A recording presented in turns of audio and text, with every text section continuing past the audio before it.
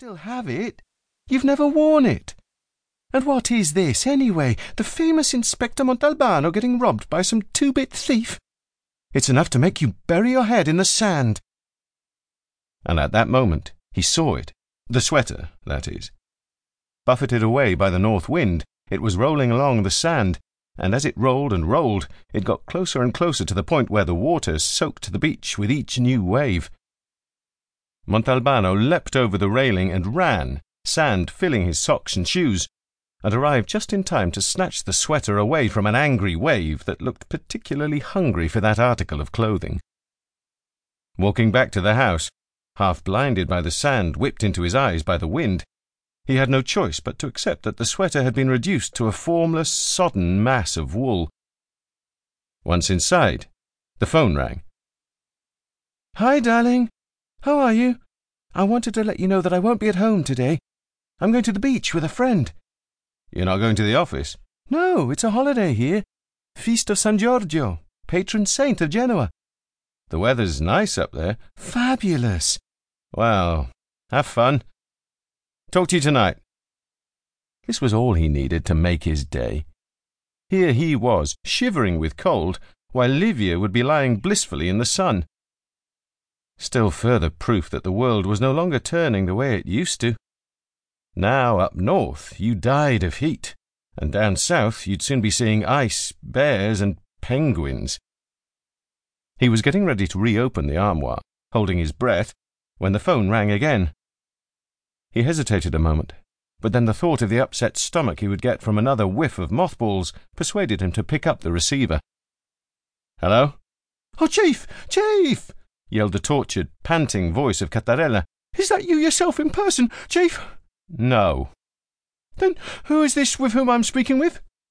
"This is Arturo, the inspector's twin brother." Why was he fucking around with that poor idiot? To vent his bad mood? "Really?" said Cattarella, astonished. "Excuse me, Mr. Twin Brother Arturo, but if your inspector's like round about the house, could you tell him I need to talk to him?" Montalbano let a few seconds go by.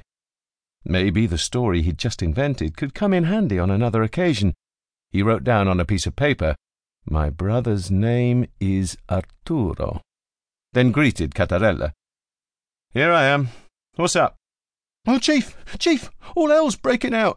You know the premises where that broker Gargano got his office?" "You mean Gargano?" "Yes.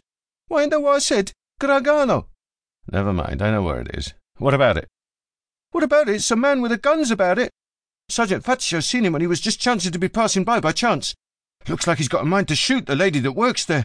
Says as how he wants all the money back that Gargano stole from him, or he's going to kill the lady." The inspector threw the sweater on the floor, kicked it under the table, and was out of the door. The time it took to get in the car was enough for the north wind to send him into seizure. The ragioniere Emanuele Gargano, a tall, handsome, well-dressed 40-year-old with always the right shade of suntan, looked like an American film star. He belonged to that short-lived breed of businessmen that is the fast climber.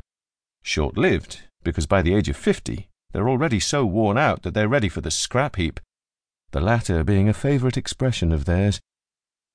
Ragioniere Gargano, by his own account, was born in Sicily, but had worked a long time in Milan, where, in short, and again by his own account, he'd made a name for himself as a kind of financial miracle worker. Then, judging himself sufficiently famous, he'd decided to go into business for himself in Bologna, where, still by his own account, he'd brought fortune and happiness to dozens of small investors. Some 2 years back, he'd surfaced in Vigata to work towards what he called the economic reawakening of this beloved and unlucky land of ours. And in just a few days he had set up offices in 4 of the larger towns of Montelusa province. He was a man who was never at a loss for words, and had great powers of persuasion over everyone he met, always with a big, reassuring smile on his face. In a week's time, spent racing from one town to the next in a shiny, eye-popping luxury car, a kind of lure for his prey, he had won over about 100 clients, average age 60 or more, who had turned their life savings over to him. After 6 months had passed, the aging pensioners were called in to pick up, risking